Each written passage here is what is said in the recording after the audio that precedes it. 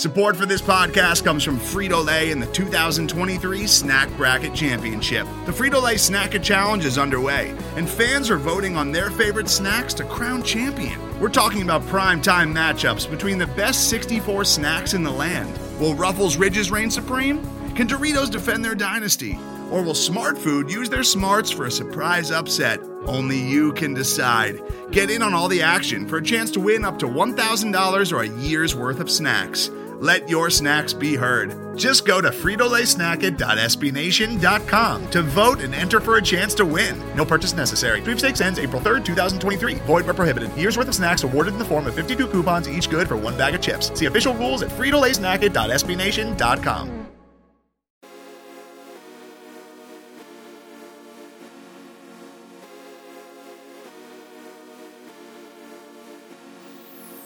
You're listening to Alamo City Limits Podcast with Noah Magaro-George, the official San Antonio Spurs podcast of Pounding the Rock in SB Nation. What's going on, San Antonio Spurs fans? Welcome back to Alamo City Limits, the official San Antonio Spurs podcast of SB Nation and Pounding the Rock. Today, we're going to be doing a little bit of Pounding the Rock Spurs talk leading up to the 2021 NBA draft, as well as seeing what directions Pop in the front office could take this offseason. I've got two very special guests. I've got Benjamin Bornstein, Project Spurs draft columnist, and I've also got Gabe Esquivel, the head of scouting at Burlington School. How are y'all doing today? Fantastic, sir. Great. I'm glad to be on. I'm really glad to talk some draft. Honestly, I've been itching for this sort of thing. Yeah, I'm excited to have you both on. You're both really knowledgeable about this. I think people have heard me talk about all the draft prospects that could potentially land to Spurs enough. So let's just hop right into it. So the draft combine is over now, right? So the Spurs met with several prospects, including Kai Jones, Keon Johnson, Corey Kispert.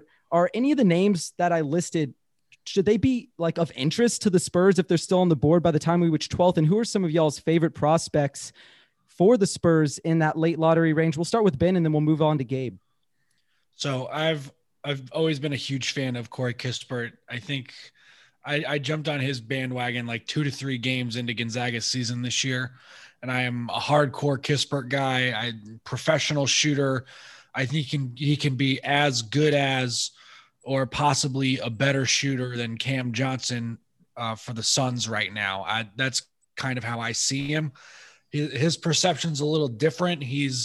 Cam Johnson was a guy where I think he got picked at 11 and everyone's like, oh my God, that's a huge reach. And he's kind of played up to that pick now. Whereas Corey Kispert, I regularly see in the top 10. So the perceptions are a little different of those two players going into the draft, but I really like Corey Kispert. And with Keon Johnson, I think from what I've seen, he's a guy who's, I think he's not falling past 10. So if he does fall to the Spurs, I think they have some decisions to make because he's a super athletic kid. And so it's kind of, do we kind of just say, screw it, we're going to throw our team needs to the wind and grab best available here? Or are they going to stick to their principles and say, no, we need a shooter or we need a big? Yeah, and I want to hop back to Kispert real quick. So for people who think he's just a shooter, what else does he bring to the table? Because, I think the Spurs, that's definitely something they need, right? They were one of the worst 3-point shooting teams in the NBA, as I say almost every week on the podcast. But, what else does he bring to the table besides just shooting? He's a serviceable defender. He's stronger than people realize. I mean, he's 6'7", 220, and he's a decent enough athlete. He's going to be able to guard some threes, maybe some twos, some of the smaller fours. So it's not like you're getting a guy who only shoots. He will be able to defend a little bit, which is what the Spurs need also. But really, catch and shoot, he's great. He's got a little bit of JJ Redick in him in that he'll run around some screens, get his feet set, and make high-level shots for you. Awesome. Well, I appreciate you kind of breaking it down there for us. Gabe, who are some guys who you like at the 12th pick? And did any of the people that I listed earlier, interest you in any way for the Spurs at 12? Yeah. Kispert's an interesting case because, the question obviously is, what is he going to do at a high level besides shoot? And I think Ben made some really good points. I do think he's certainly more than a shooter. Today the news came out that the Spurs had interviewed him and there was a big ruckus on Twitter. And I think some of that was definitely unwarranted. I think Kispert's definitely could be a serviceable player. Of the three that you mentioned between him and Kai and Keon, I think Keon is definitely the best prospect by a clear head. Yeah, I think if you were to fall to 12, you probably have to take him. I think that's too good of a prospect to pass up on. It doesn't seem like he will pass the top 10, like Ben said, but if he's there at 12, I think that's a no-brainer. It would suck to draft another guard, but ultimately, you have to get the best players and figure the rest out from there. It's not like we have the guy anyways. So, I would certainly go with Keon, but Kai would be a great pick as well. Kai Jones is fantastic. He fits a need, really high ceiling guy. Now, I think if they pick Kai, and one reason why I think they might not pick a guy like Kai is because they're probably trying to maximize their output from a rookie as soon as you can to try to fit this winning window that they might think that Pop still has. So Kai is very much a project, but even Keon's a project. With that said, Keon is a bit of a project. He still has to develop a lot of his skills, but Kai is very much a project, especially how big men have to translate to the NBA, especially on the defensive side of the ball. It's just a lot to learn, and he's still really, really, really raw. I have a feeling that he would be pretty close to where he's been living for the last year and stay in Austin there if he was the pick. But like I said, I don't think that's a bad thing. It just, given what the Spurs are probably going to do and looking for maybe a guy like Kispert who is plug and play ready, that may be something that entices them. And I've always said you shouldn't draft for shooting. I've always thought that get an NBA shooter who is proven, who has shot at NBA game speed, NBA, distance, but with as much of an emphasis as shooting has become, and even at the youth basketball level, guys are going into the league as ready-made shooters. So, I think Kispert will immediately translate his shooting from the go. So I think that's something that might be worthwhile. But, a guy like Usman Garuba, so he's an international guy. I'm really, really, really high on him, I think, compared to the consensus. I think there's a good chance he's the best prospect available at 12. Him or Jaden Springer, Keon Johnson's teammate. Both those guys are like top 9 for me. And I really like both their games. Now, Jaden Springer would probably be a little bit more of a project. And getting a project guard does not sound like the most appealing thing. I think ideally, if you're getting a guard, you want him to be able to come in and impact immediately, like a Davion Mitchell, who I don't love at 12, but he is he's going to be plug and play ready. So, Garuba, he's a professional. He plays professional basketball already in one of the best leagues in the world. I think he's someone who can come in, play immediately. He fills really a wide variety of needs. He can play the 4, he can play the 5, super versatile defender. The things that we could do defensively with DeJounte, Derek, Keldon, Vassell, or Garuba, and Yak lineup would be pretty insane. So to me, Garuba is I think he's a good chance he's the best player available, and he's going to fit that team need. Guys like Jalen Johnson, who can play the 4 as well. Franz Wagner, who can play the 4, plays the 4, plays the 3. I think Franz Wagner is a plug-and-play guy. I think he's ready to contribute at an NBA level. I think even Jalen Johnson, to an extent, can contribute at an NBA level immediately. I know there's not a ton of him over at Duke, a ton of film on him from the Duke days because he left early, but the UIBL film was very promising, and he did look good in spurts at Duke. And I think he's got a real good mold that the Spurs could really use. Yeah, I agree with you with most of the points that you made there. And I think one of the things that I think is really great about this 12th pick is I feel like there's not a lot of ways for the Spurs to go wrong here. Like there's going to be a lot of really solid talent in that 12 range. So like if they took Kai, I'd be fine. If they took Keon, I would be fine. If they took someone like Usman Garuba at 12, I would also be fine. And there's just so many guys who are there, but there's been a little bit of buzz on social media, the Spurs needing to move up, to get the guy. And it kind of sounds like right now the Warriors are going to try to trade James Wiseman, package it with the 7th overall pick. Woj also reported that Cleveland is going to be aggressively pursuing an established star, even if it means parting ways with the 3rd pick. Do either of you see anyone who the Spurs could offer in return that could entice either the Cavs or the Warriors to part ways with those picks? And is that something they should even really look to do? Because at this point, I think even if you're getting the 3rd pick, Mobley's probably gone. Cade is definitely gone. And those are the only 2 guys who I see her, they're sure things, or at least for me, they're sure things. So is it even worth it if they can figure out a package to do that? For me, because I don't really know what the Cavs would be looking for, and I don't think the Spurs can give it to them. So I don't think there's any sort of trade package there for the Cavs and the Spurs. And like you said, if the Spurs are going to go up, you got to go up and get Evan Mobley or Cade Cunningham. And personally, I'd try and go and get Evan Mobley. I think he's a generational big. He's going to have to put on a little bit of weight, but what college kid doesn't have to do that, right? 7-footer, can shoot it, can handle it a little bit, good defender, can guard probably 2 or 3 positions as a 7-footer, very good. So I really like Evan Mobley. He's been one of my favorite guys to watch this year. And let me tell you, as someone who lives on the East Coast, it has been incredibly painful to try and stay up and watch those USC games. But doggone it, if I wasn't going to try. I'm right there with you. Absolutely. I know the struggle. It's the worst.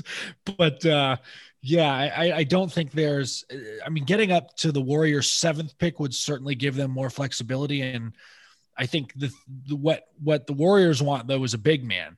So what are the Spurs going to do? Give up Jakob Poeltl and then have basically no depth in their front court? So, the Spurs just don't really have much to give up unless you're looking for guards, in which case they have 2 or 3 they can give up. But the other issue with the Spurs is that, you only really have, I think, 7 or 8 guys that are guaranteed to be on your roster. You have a bunch of dudes who are going to be free agents. Maybe you try and re-sign a couple of them. There's a lot of talk about sign and trade DeMar DeRozan and send him off somewhere to get something in return. It's an option, sure, but they're also counting on having most cap space in the NBA this offseason to go out and sign people. I don't know how many big signings they can go out and make. I'm sure they're going to make John Collins an offer, which is something that has been talked about greatly since the Spurs season ended and the Hawks season has continued to go on. So I think they'll make an offer, but I think the Hawks are going to end up matching. I think they realize they like him too much, and he is that perfect piece in that puzzle for the Hawks right now. And frankly, the Hawks would have been a higher seed if they had all of their players healthy all season. Cam Reddish and DeAndre Hunter have barely played. So I don't know if you're the Spurs, maybe getting up to 7 is ideal, but I don't know what you'd give up in a trade package. You could go up and you could probably get a Scotty Barnes at 7, who I happen to really like. And as someone who went to the University of Florida, saying that I like an FSU player stings me to my soul. But I have now said that about Devin Vassell and Scotty Barnes in back-to-back drafts. So my heart is going to have some serious healing to do after this. But if you can go up and get Scotty Barnes, I think I really like that. His shooting stroke looks much better than it did in his lone college season at FSU. And he's a versatile defender. He can go down there and play point forward for you, run a break, even run your half court offense a little bit. He can see over his defender. He's kind of Ben Simmons-esque in that regard. And he's going to go out and he plays with phenomenal energy. So if the Spurs are going to go up to the 7th pick and do some sort of deal with the Warriors, I'd love to see them get Scotty Barnes. Yeah, I like Scotty Barnes. What about you, Gabe? What do you think? Yeah, I totally agree. I think the only way that a trade up would be worth it or feasible to 7 would be if Scotty Barnes is available. I think that's the only – there's 6 guys that might be worth trading up for. So kind of being stuck at 7 is a bit of a conundrum because it's a good chance they could all go top 6. There's a great chance that Scotty Barnes is gone by that Warriors pick. Honestly, I think if Scotty Barnes is available, the Warriors will take him happily because he does kind of fit it big. He's very versatile. I mean, that guy learning from Draymond with the skills that he already has, why trade that away with the ceiling that might give you?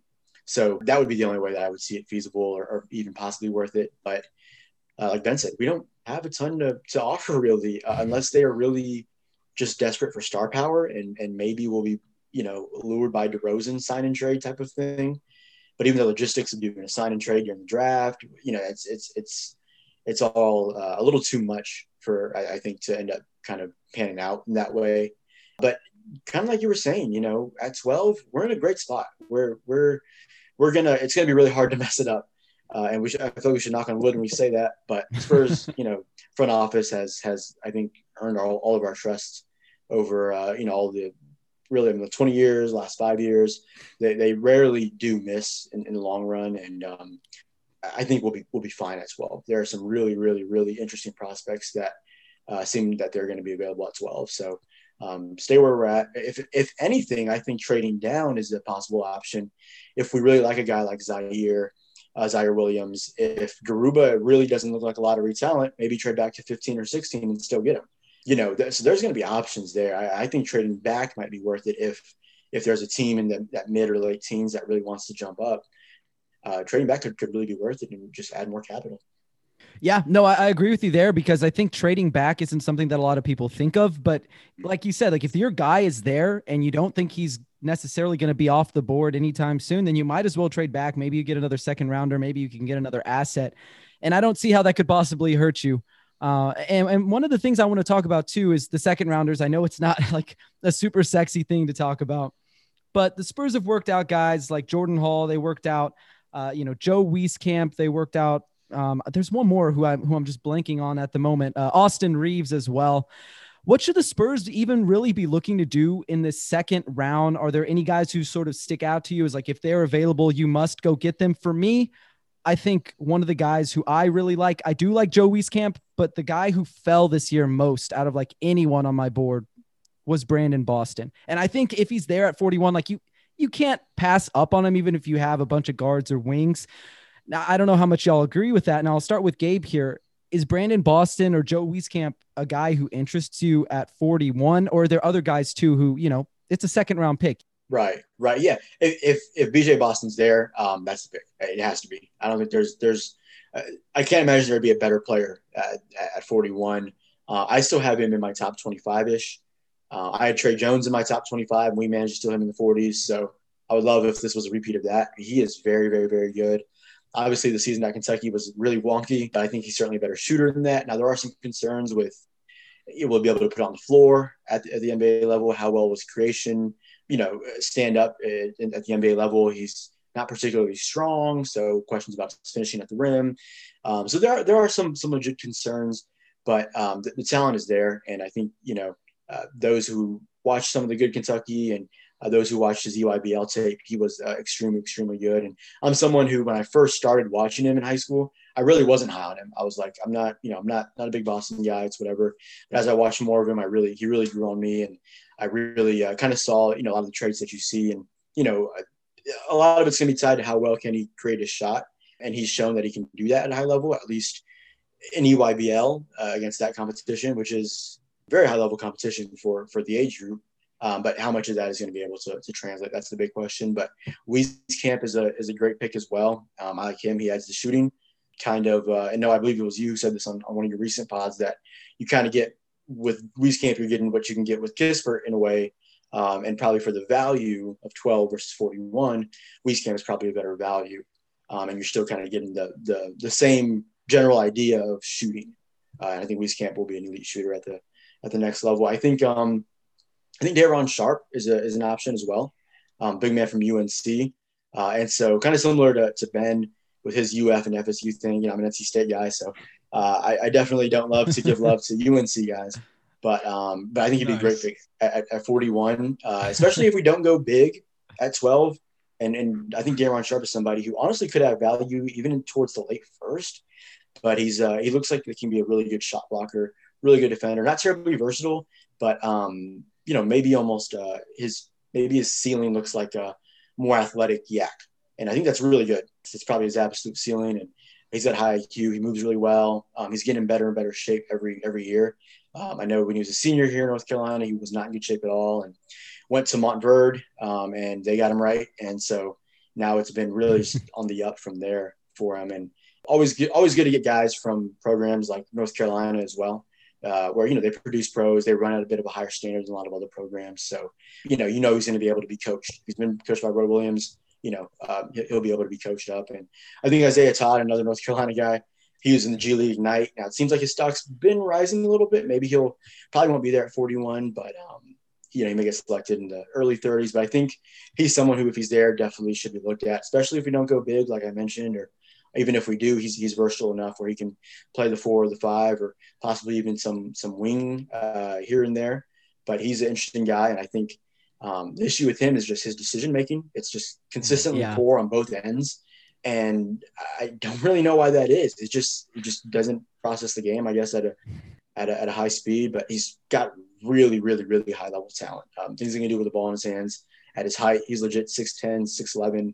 It's definitely a special mix of talent there. Greg Brown Jr. of Texas is in kind of the same breath, where they're that really athletic big man who should be pretty versatile at the 4 or the 5 and has the tools, but really just needs the molding to put it all together. So those are some guys that I think if they're there, even if they're there in the mid 30s, maybe it's worth trading up to get one of those guys if the cost is low. Teams are always trying to sell second round picks, so maybe you just give them some money and 41, and you can move up to 35. Yeah. What about you, Ben? Who are some guys who you like at that 41st pick, that area? I love that Gabe said Daron Sharp. I think he would be, if he somehow falls there, I think that'd be a low-key great pick. I liked watching his game too. I think your comparison is spot on. It's awesome.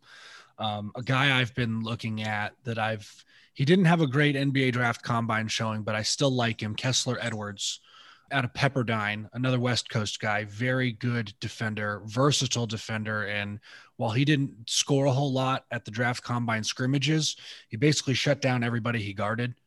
And I think that's something that Spurs and Spurs fans would love to see.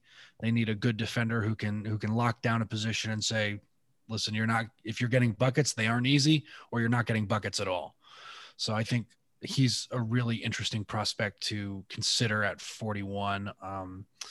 A couple other guys, I've been doing so many of these. Low key, he might be a bit of a reach at 41, but Raekwon Gray out of FSU, again, I can't believe I just said that.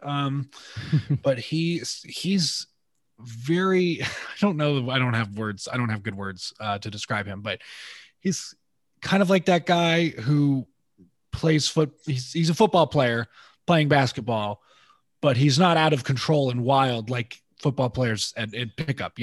He's under control. He knows how to use his body. He uses it very well. The thing that scares me is he did have one of the higher body fat percentage counts at the draft combine. And I think he was still losing weight. I mean, I think he still lost weight every year at FSU. And he's working, he's getting himself there. It's going to take some time. You're definitely getting a project at 41 with him, but someone to consider, I would say. Another guy I really like is actually Jeremiah Robinson-Earl out of Villanova. Yeah, I like him a lot too. Yeah, I liked him a lot last year, and I was kind of hoping he would declare, and I think there was a chance he could have been a first rounder last year just with how weak that draft class was perceived to be. But he's a guy at 41, I think, who has great value. He's going to be able to go out there and guard a couple positions for you. Good rebounder, really solid shooter, has some post moves. So he's a guy I absolutely would love to have at 41. He comes out of a great program at Villanova. Jay Wright's a great coach. It's like, coming out of UNC, Duke, you have a higher standard of playing ball there. And those guys who come out of those programs understand how to play the game. I mean, Jalen Brunson, Josh Hart, a couple of those guys who just get the game. So I think Jeremiah Robinson-Earl is at that level as well. Yeah, I like all the names that you guys listed there. And we kind of touched on it earlier where the Spurs, they don't have the guy. And I want to transition a little bit into the off season. So the Spurs, in my opinion, I don't really think they have the guy. They don't have a ton of people under contract, but the people that they do have under contract are young. Let's just assume that DeMar DeRozan is gone, right? Like there's a strong possibility he's gone. Is there anyone out of any of the Spurs youngsters who you see blossoming into that guy, so to speak, if they're given a larger role next season? And is there more than one candidate, or is there just one breakout candidate? And should they really feel married to any of the assets they have right now? Personally, I think you could move anyone. I wouldn't really be opposed to moving anyone if you could get like a proven star or even a better asset in return. But I want to hear what y'all have to say about it. And we'll start with Gabe, and then we'll move on to Ben. Yeah, I think Derek White. I think the world of Derek White, if he can stay healthy, of course, that's the big qualifier with him. But man, I mean, I think he can be maybe not the guy, but I think he can be like a very legit number 2 on a very, very, very good team. And so I think he's someone who they should really, really, really be hard pressed to give up, unless it is the guy. So like the Ben Simmons trades, I wouldn't have given Derek White for Ben Simmons, I don't think, in this scenario, even though I was relatively high on Ben Simmons. Derek White would probably be where I would draw the line. Certainly. I think Lonnie Walker still has a chance. There's a lot of talent in there. His play style is shot creator. And if the shots start falling at a little bit of a higher clip, if he gets that mid-range down a little bit more consistent, if he gets the off-the-catch threes, if he gets the pull-up threes, because he can operate and really, really, really score out of pick-and-roll situations. The efficiency just has to come up. And, he's still young. He's still learning his way. And, the first 2 seasons were basically, Austin half or more for the season, it felt like. So he really just got one full go year this past year. And he showed some really, really, really good stuff, especially with DeMar DeRozan out at times. And, I think that Lonnie Walker, I've always been really high on him. I think he's somebody who could also be, a top 2 or 3 guy on a really, really, really good team at his peak. But we don't have the guy. And I think if there's 2 guys who I would bet on being the guy at some point, it would be Derek White or Lonnie. I really like Vassell as an asset. He's never going to be the guy. He's just not going to be the high usage type of guy. That's just not his game. And that's fine. I think he's still going to be really, really, really valuable. And so I think if Vassell is somebody who I'd probably be hard pressed to give up as well. But, if the guy comes around, then the guy comes around. Yeah, I mean, that's you perfectly said that. You never know. Somebody can have that giant leap out of nowhere. It happens from time to time. And like, I'm not a big person to go like, well, it happened with Manu, it happened with Tony. Like, I'm not big on that, but like, yeah, it happens in the NBA from time to time. So, keep your fingers crossed that does happen. So it's easier for the Spurs. Ben, what do you think about that? Like, who is there a guy on this team and who would you be unwilling to part with? So for me, it's very early, but I would actually be unwilling to part with Devin Vassell. I really like him. I like his game. I think given the opportunity to play more minutes, he will be able to show a lot more in the few outings where he got, a bunch of and consistent minutes, he played well. So I'd like to see more of that, please. But, he would, and that's not to say I think he's going to be the guy. That's just a player I would not want to trade, because I think the potential is there, and I think he might have a higher ceiling than people realize, or that people are willing to admit, whatever. But for me, I would say anybody else is pretty much movable. As much as I enjoy watching Keldon Johnson play basketball, because that man treats his body with reckless abandonment, and it is amazing to watch. But, like Gabe said, I think if there is a guy who has a chance to be the guy, I think it's Derek White. And again, to reiterate, to emphasize what Gabe has said, he has to stay healthy. Because if he can stay healthy, I think he will have the chance to break out and be that guy. But if he can't stay healthy, then, I think if he has one more injury-riddled year, you have to really consider seeing what his value is and trying to maybe make a trade. And I was kind of on the verge of, maybe we should try and trade him this year if you're the Spurs. See if you still have value in him. I don't, because he's got to come back. Now he's got to come back and he's got to show you, I can still play. My foot's not an issue. I've got everything fixed. We're figured out. Give me a full season, 82 games, normal spacing and scheduling, normal load management, whatever you want to call it. And let's go. Yeah. I mean, I think just with Derek White's health, you're right. Like that's the biggest question mark. I really like what I've seen from Derek across all the years he's been in San Antonio. He just hasn't been healthy. Like even in the bubble when he looked so good, of course, an injury takes him out of the bubble, an injury, to the same exact toe gets him at the start of the year so it's just staying healthy for me is the biggest thing for Derek White. And I want to see what he can do without DeMar. Like I want to see how well he can run the show. And I also want to know, because I don't think we actually know yet. I know a lot of Spurs fans say, well, like DeJounte and Derek's a no-brainer, but I actually want to see it in motion. I don't want to I don't want it to be a theory. I want to see if it actually can work, because I really like DeJounte, and this is absolutely not a shot at DeJounte, but I don't think he's a lead guard in the NBA. I don't like in terms of he's the guy who runs the offense for you full time, and then you're going to be a team that competes like for a championship.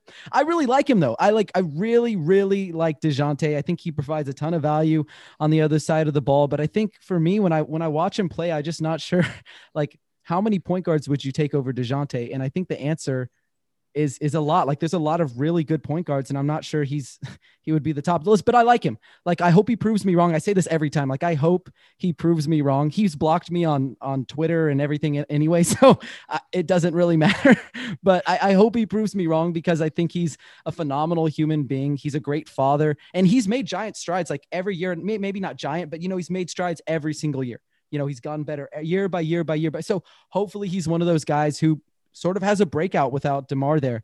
But I do think sometimes San Antonio Spurs fans tend to overvalue what we have in every single prospect. It's like Lonnie's the guy, then Keldon's the guy. Well, now, every guy who comes in is the guy. And I don't think that's a great standard to hold people to, because you sort of set yourself up for failure, or not yourself, but you set the players up to disappoint you. And I think it's just sort of unfair. So we talked about DeMar potentially moving and what that might do for the young core, but he's not the only one who could be on the move. It's Patty Mills, Rudy Gay, Trey Lyles, Gorgui Dieng, a few other guys. Now, is there anyone who y'all would bring back on this roster? For me, I think maybe Patty. I know that he's sort of maybe a roadblock to Trey Jones to getting minutes. I wish. Oh man, Trey Young. I wish too.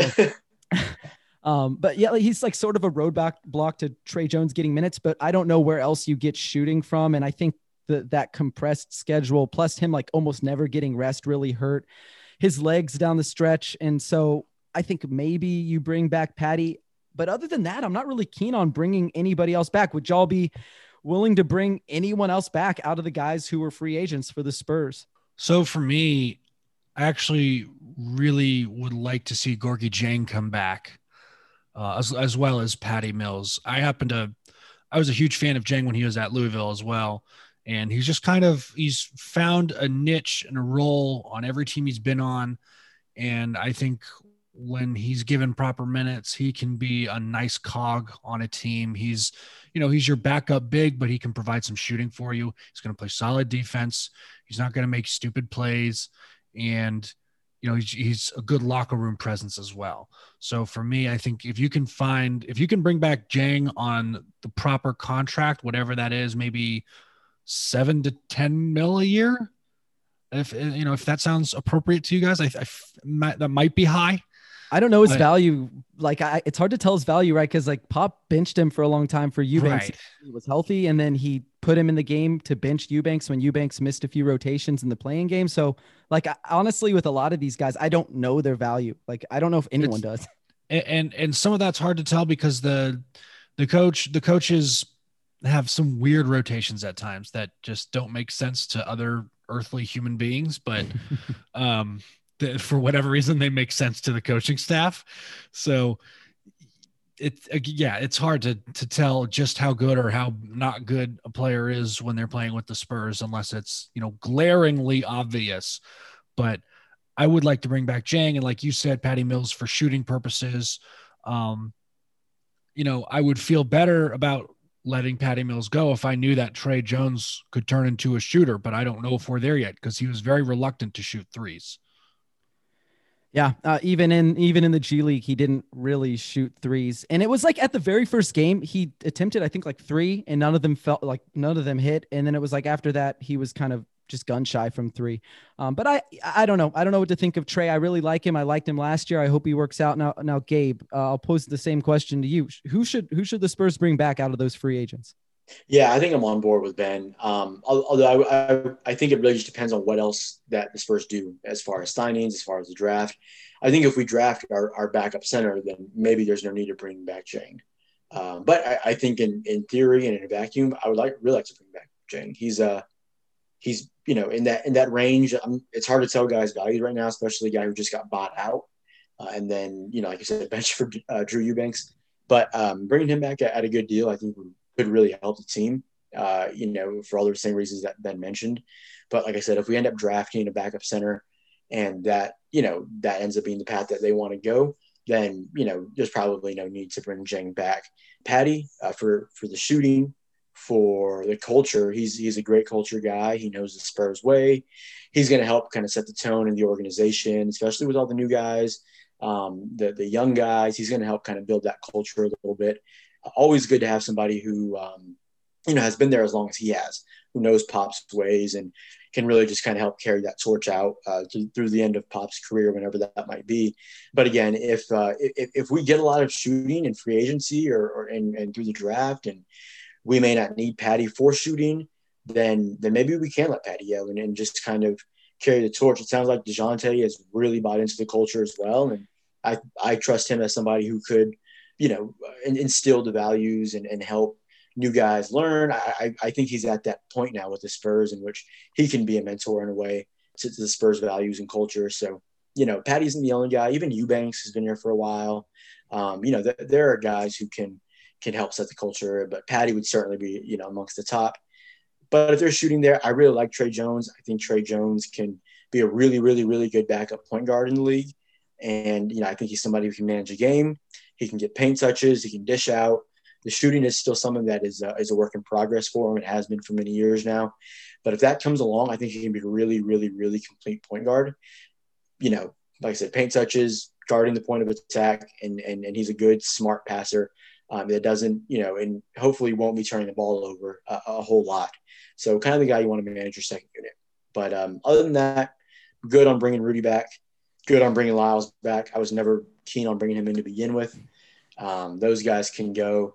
And even Patty, I really just want him for as low as we can get him, basically. Yeah, no, I'm right there with you. And you sort of talked about like what it depends on what other moves they make. And we'll go ahead and talk about it since people have been talking about it for weeks and weeks and weeks. The John Collins, right? So is he a guy worth overpaying? Because I do think, even though it has been made clear, like the max contract for him would be like $28 million for the first year, and that's not like the worst number ever.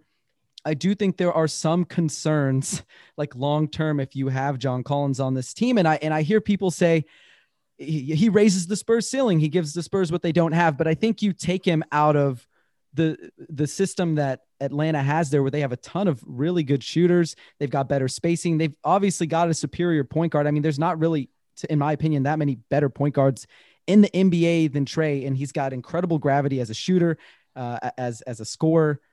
I don't know that he's as effective if you bring him to San Antonio. So let's just talk about it. Ben, what is your opinion on John Collins? And is he someone worth overpaying? And I guess if you think that, then it's not even overpaying in the first place, right?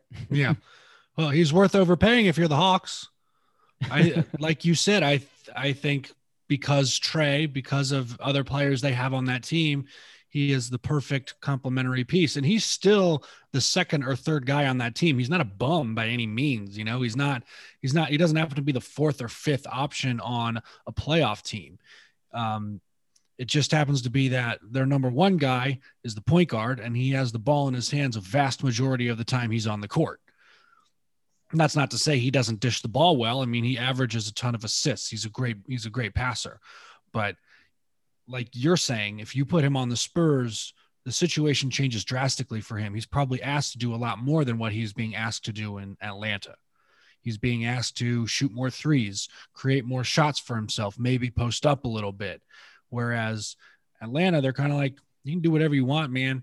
You're going to, some nights you're the hustle glass cleaning guy. Some nights, you're defending the best forward on the court. Some nights, you hang out there and you shoot and you hit some shots, you knock them down, and it opens up the rest of the floor for everyone else. Whereas in San Antonio, he would have to, his usage percentage, I'm sure, would skyrocket, and he would be asked to shoot a lot more, handle the ball more, and, still play defense, still rebound. But now you're doing all of those things on top of the other responsibilities you're being given.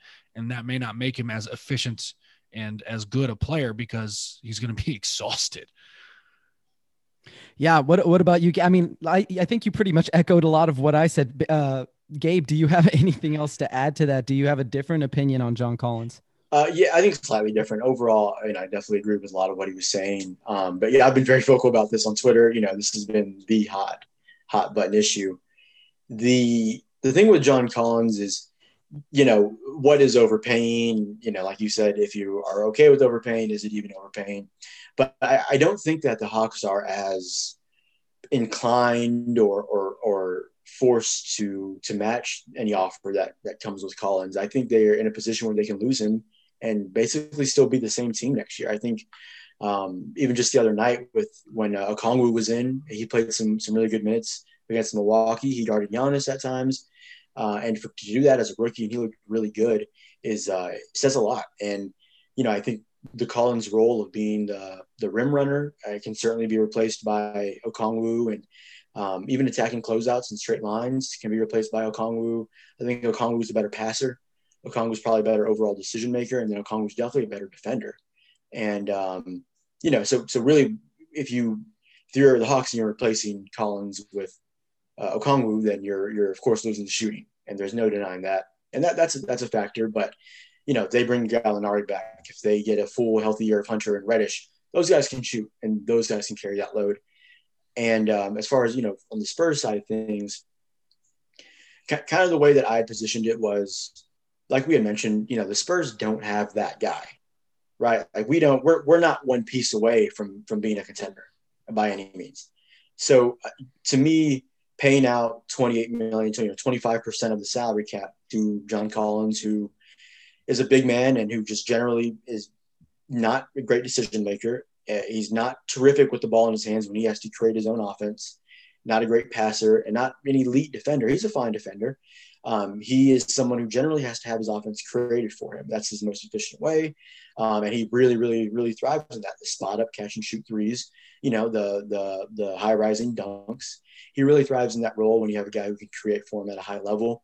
And so to me, just that archetype in general does not provide the value of 25% of your salary cap.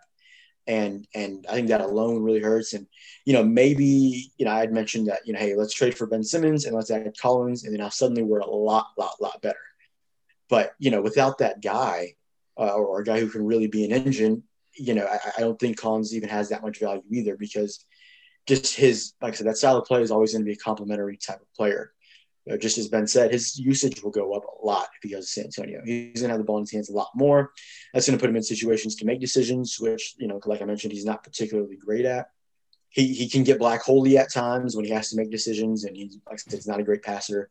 So, there are some issues that come with putting him in a more higher usage role when, I think ideally for a guy like him, he's going to be the third or fourth best player on a contending team. So giving him number one guy money, at least for the next year or two, it doesn't really signal a whole lot. He might raise the floor a little bit, but ultimately I think you can get really similar production, even from a guy like Usman Garuba. And then you can get a similar role and similar value. Obviously not to the extent or efficiency that Collins can give you at times.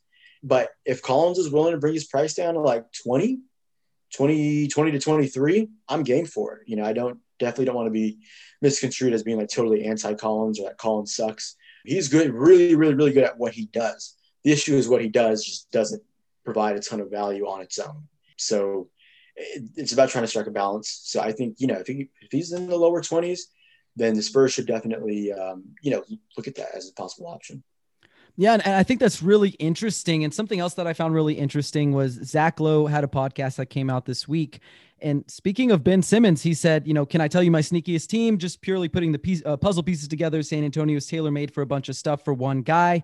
Throw some things at the wall. Why not see if something sticks? They have veterans who complement Simmons. They have some draft picks. They have a lot of good young guys. And basically he's saying that, he thinks maybe packaging a few of the young guys and a pick or two here, you get Simmons.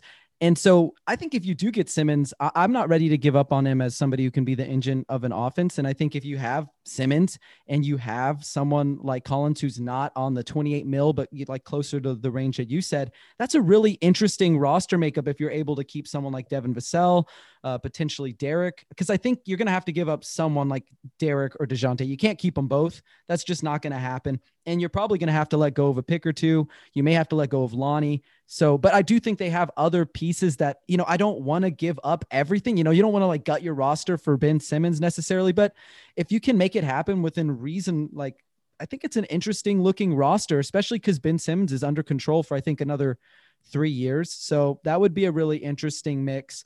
But yeah, I mean, I'm looking at this free agent class. I just don't think it's really that strong. The last question I'll really ask y'all is there anyone else that they should really even think about throwing big money at, or Should they probably steer clear, maybe play it safe and look to next offseason where there's just a better crop of talent? Yeah, I would say playing it safe. There's not a ton of guys now. There's a guy like Doug McDermott who hopefully won't require big money, but I think he's somebody who could really be valuable to this team with the shooting, just the veteran presence. That would be terrific. But like I said, hopefully he doesn't require big money. There's some, buy low restricted free agents, Marvin Bagley maybe, Harry Giles maybe. So there are some really interesting guys you could possibly buy low on too. So it's not a great class unless Kawhi says, "Hey, I'm open for business." Then suddenly things get interesting. But other than that, no, I think I think they should probably just play it safe and do some 1-year deals and kind of open up shop again next summer in hopes to kind of strike that guy. Maybe maybe you draft a stud here at 12 and he becomes a league guy and helps attract a free agent next year with all the money that we can give them. And who knows? One thing leads to another, and you don't want to tie yourself down just because you have the money to spend. Doesn't mean you necessarily have to spend it in wasteful ways, like giving Collins a max deal. Yeah, Ben, what do you feel about the situation? I have been a fan of paying Lauri Markkanen a decent amount of money, which I know will upset many people. But I think, again, it has to be the right price. You can't overpay for a guy like that. I also happen to think he's not very happy in Chicago. So I think he can definitely be had on the open market. You don't give him a long-term deal, maybe 2-3 years. Don't give him a full 4. But Dougie McBuckets, I love. Great guy that Gabe mentioned, and I agree. I think he can be had on the cheap. There's a few guys I think you can get on the cheap. I don't have the list in front of me right now, but there were a couple where you look at him and you're like, oh, he's available. Oh, I wouldn't mind paying him $10 million a year for a couple of years. That doesn't sound like the worst thing ever. So there's definitely some options, but again, next year's offseason is going to have a much better free agency class. And that is the one you should save your money for. I mean, granted, the Spurs have to meet the roster minimum and they have to meet the salary floor, but that can be easily done. Yeah. And I guess as we wrap up here, do either of you have any sort of closing thoughts on the San Antonio Spurs heading into next season, heading into this draft? And if not, we can sort of just kind of get this thing wrapped up here. I think the Spurs are in a better spot than a lot of people realize. With the young core that we have, I think we have one of the best young cores in the NBA. I think we have a lot of really, really, really good and versatile pieces. It's a guard, wing heavy league. And if Derek and Lonnie strike iron, then, we could have something really special on our hands, even with just the guys that we have. But we're still missing that guy. So the hunt should be on finding that guy, taking the best players available, just trying to add as much talent as you can and figuring out the rest later. That should just be the philosophy in free agency to an extent. And of course in the draft as well. But, I do think that while I said that we're not one piece away, I think we are closer than a lot of people think. And, I think we'll have a good year without DeRozan. He's kind of been our safety net for the last couple of years with all the youth. As much as I dog on him, he's been a great safety net and he does raise your floor. But I do think that the young guys are ready to fly, and I do think there's a chance that we could be even better than we were this year. If we draft right, if we, tread free agency, in the right way, I think there's a chance that we could be improved already next year. Absolutely. Yeah, I think that's a great way to sort of cap this off. Before I let you guys go, this is, we're at the end here, so plug anything that y'all want. Let people know where they can find you on social media, where they can find your work, or just, give a little fun tidbit about what you've been up to. We'll start with Gabe, and then we'll move on to Ben. Yeah, so I'm not riding anywhere these days. As Noah said, I'm coaching and scouting over at a private school here in North Carolina. But you can follow me on Twitter at All Day Sport Talk. I'm always down for discussion on Twitter, whether it's disagreements or agreements. always down for a good discussion. And follow me there. I actually might do a piece here and find some sort of outlet to publish it on, or just do a Google Doc piece and just kind of break down a little bit more in depth some of the targets at 12. If anybody's interested in that, that'll be up on my Twitter. Not for a couple weeks, but you can follow me sooner if you'd like. Awesome. Ben? So Twitter, @the_Boomstein. You can find all my stuff at projectspurs.com, writing draft prospects every week. I've been going since the beginning of the college season, so there's plenty of dudes to look at. You can kind of see where we evolved a bit, thinking, oh, we might have a shot at a top 5 pick. Oh no, we're going to be later in the lottery. Oh, maybe we're out of the lottery. Oh no, we're back in the lottery. So, you can kind of see the evolution from week to week a bit. But I'm also down for any kind of discussion, NBA, especially college. I love me some college. I'm a junkie, inject it straight into my veins. And, just enjoy coming on here, talking ball with you guys. Yeah, and thank you all so much for joining me. And thanks to everyone who tuned in for this edition of Alamo City Limits. And for those of you listening at home, make sure to subscribe, leave us a 5-star review on Apple Podcasts, Spotify, or wherever you get your podcast. And don't forget to join me in Spotify Green Room every Friday at 5 p.m. for a Spurs fan Q&A. It's going to be a live recording of the podcast. Also, don't forget to check out Pounding the Rock. We've got a bunch of fantastic writers who do an amazing job of keeping everyone up to date with the silver and black. So check out our stuff. But until next time, Spurs fans, take care.